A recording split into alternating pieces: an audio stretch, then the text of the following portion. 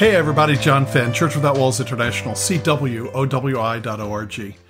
We are a house church network. We celebrate the gathering of the saints by meeting in homes in a network that is spanning dozens of countries by just ordinary people just gathering with the saints, becoming a community of faith, a family of faith, rotating who hosts, rotating who leads where at all possible, and being in touch with one another through the week as well, not just a see you next Sunday.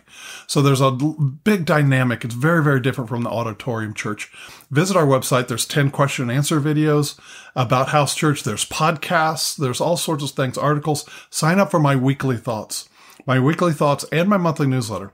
But my weekly thoughts are a weekly teaching that comes out, usually not on the subject of house church at all, just good balanced teaching. It's also there where we share information about our conferences and where I'm going to be and Zoom online meetings and things of that nature. CWOWI.org. All right. So today, talking about seeing the Father. If you've heard anyone's testimony of going to heaven, you may have heard them say something like, I was brought before the throne, but I couldn't see his face because, no one can see his face and live. And other people will say, that they go to heaven at will. And if you hear somebody who says, I went to heaven at will, or, I go all the time, then you need to run for the nearest exit on that. Every example in scripture that we have of a supernatural experience between man and God is that God initiates it. And secondly, I've never asked to see the Father. I've never asked to go to heaven. I've never asked to see Jesus. I've never asked to see angels. I think in my 16-year-old theology, in my 16-year-old theology, I thought the book of Acts is normal Christianity. So I thought it should be normal to see the Lord or to angels or cast out demons or lay hands on the sick or speak in tongues, because that's 30 years of the early church history. And that was normal Christianity. But I've never sought those things. They just happen. And you'll see whether it be Daniel or the Apostle John in the book of Revelation, if it be Mary, with Gabriel standing before her, anything that you see like that, earth never initiates it. It just happens. Heaven initiates it. All right, but now talking about the Father, in 1 John 1:3, the Apostle John writes, and he says, we're writing to you to let you know that truly our fellowship is with the Father and with his Son, the Lord Jesus Christ, so that you also can partake. And then in John 17:3, in the Gospel of John, chapter 17, verse 3, Jesus said, this is eternal life, to know you, the only true God, and your Son, whom you have sent. So knowing the Father is an essential part of being a Christian, and yet so few do. And part of that is the mystique around the misunderstanding of God the Father of the Old Testament versus the New, and the mystique around this whole you can't see my face and live. So let me take it just chapter and verse to show you some balance and show you what Scripture says. All right.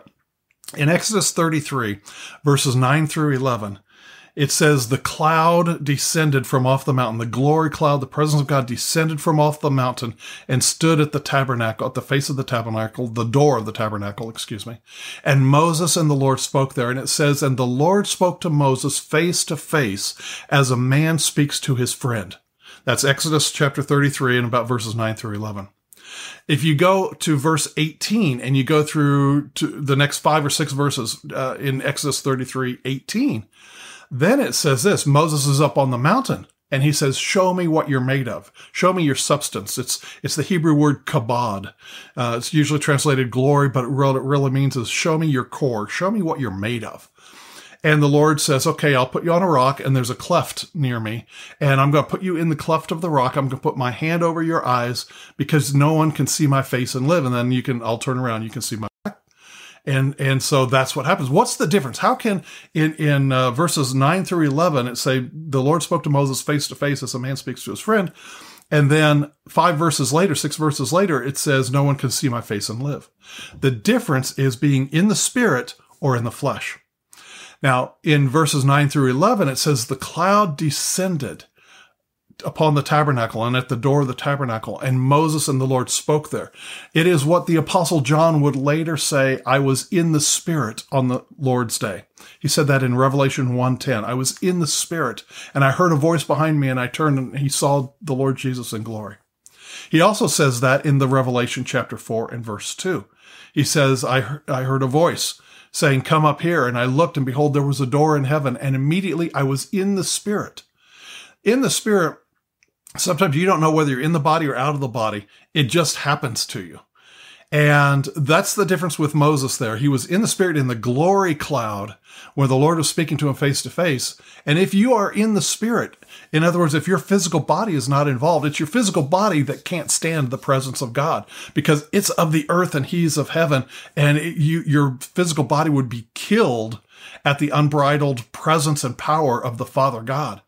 And we see this in 2 Kings chapter 6, where David improperly brought the Ark of the Covenant into town on an ox cart, and it rocked a little bit, and a man put out his hand to steady it, and he died instantly because the earth suit, the earth body, cannot handle the unchecked power of God and presence of God. But if you're in the Spirit, your physical body is not a concern. You're either spirit and soul in heaven, or the Spirit of God so overwhelms you that it's what the Bible would call a trance, where your body is suspended for a time so that the Lord can open your eyes to his realm.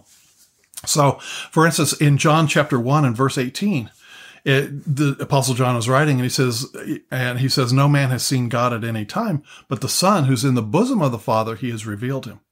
And then Jesus said in John 6:46, he said, not that any man has seen God at any time, but the Son, who's with the Father, reveals him. And so, we also go to, well, here's where the Father's seen. Let me just go on. I see my time is going. In Ezekiel let me go back. In Revelation chapter 4, the Apostle John hears a voice and saying, come up here. And he sees a door open in heaven, and he says, immediately I was in the Spirit. And then he says he saw a throne, and he saw him who sits on the throne. And he saw a rainbow round about the throne, and he saw 24 elders, and he saw a clear flooring, as clear as the sky in its clearness, and a rainbow, and he saw the Father God. He saw cherubs, multi-winged creatures around the throne, saying, holy, holy, holy is the Lord God Almighty, who was and is to come. And that's all of Revelation chapter 4. And people read that, and they don't realize that is the Father God. The Apostle John is seeing the Father God, and he's describing the Father God. He's describing the scene around it. And the things to note for our little study this morning is the rainbow and the clear flooring and the cherubs. Those three elements, the rainbow, the clear flooring, and the cherubs, are around the throne of the Father God. How do we know Revelation chapter 4 is the Father? Because in Revelation chapter 5, verse 1, he says, and I saw that there was a scroll in the right hand of him who sat upon the throne. And I wept much because no man was worthy to open the scroll and to loose the seals thereof. And one came to me and said, don't weep, for the Lion of the tribe of Judah has overcome, and he is worthy to open the scroll. And then he goes down to verses 5, 6, and 7. And he says, then he came, talking about the Lion of the tribe of Judah, the one who was slain but is now alive forevermore. It says, he came and took the book out of the right hand of him who sat upon the throne. So there we have the Son who was slain coming to him who sits on the throne to take the scroll, to open the seals, and that's the rest of the book of Revelation. And that's exactly what Revelation 1:1 says. It says, it is a revelation given from God the Father to the Lord Jesus Christ to show the saints what would happen in the future. So the Apostle John sees the Father God. That's all of Revelation 4. Read it. You can see it for yourself, and read the first part of chapter 5 as well. And we also see this. So those three elements, the rainbow, the clear flooring, and the cherubs. So in Ezekiel chapter 1, Ezekiel is standing by the river Kibar, a tributary of the Tigris or the Euphrates, I forget. And he's suddenly in the Spirit. And he quotes it in verse 3, I think it is. He says, the hand of the Lord was upon me. And that means I was in the Spirit. The hand of the Lord was upon me, meaning he was in the Spirit. And he sees the throne of the Father God coming. He sees the cherubs like a balls of fire holding and carrying the throne of the Father God. And all of Ezekiel chapter 1, he describes this. And he describes the cherubs carrying the throne. And he describes the throne in chapter 1. And let me see if I wrote it down. Oh, in verse 22, he says the flooring before this throne is as clear as crystal.